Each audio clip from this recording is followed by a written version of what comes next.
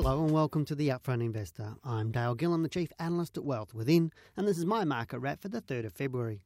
The Australian dollar is again moving up strongly against the US dollar with no sign that it will stop. Now, before I give you my thoughts on where it's heading, firstly, I believe we need to look at whether a rising dollar is good or bad for us. In times past, Australia relied heavily on manufacturing, but a high Australian dollar has a negative effect on exports. Given this, many believe that keeping our dollar around 70 cents US is best for Australia. But times have changed and we're no longer a strong manufacturing nation. That said, we are an exporter of raw materials, and so the same argument can be made for a low dollar. On the flip side, there are positives for a strong currency, and getting bargains at the shops is just one of them. We are also seeing entrepreneurs take advantage of the situation, setting up new business and employing scores of people.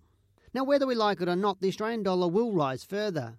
And in my blog, I've recorded my estimate, along with my views for world markets, being that we'll see it move up to over $1.15 US in the not-too-distant future, and probably to around $1.20 over the coming year. Now, as investors, we need to focus on investing in businesses that will thrive in a rising dollar. And as a country, we again need to adjust to the changing times, just like we have been with the slow disappearance of our manufacturing industry. So what do we expect in the market? Well, in contrast to the volatility of 2011, the market has continued to move cautiously upward, which is a welcoming sign to many investors. Now, in 2011, investors of all shapes and sizes became sick and tired of the market that was more volatile than a war zone, and as such have stayed away. But before we get too excited about the continued move up over the past month, we need to remember this has occurred before in the preceding 12 months, and as such, we need to keep a rational mind.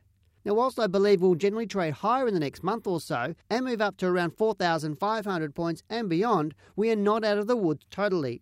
Do not be surprised if the market has 1 or 2 weeks down in the next few weeks before rising to my target. Now, as I mentioned last week, I expect that the next high will occur on our market sometime very late February or into early March. I'm Dale Gillham, the Chief Analyst at Wealth Within, and that's my market wrap.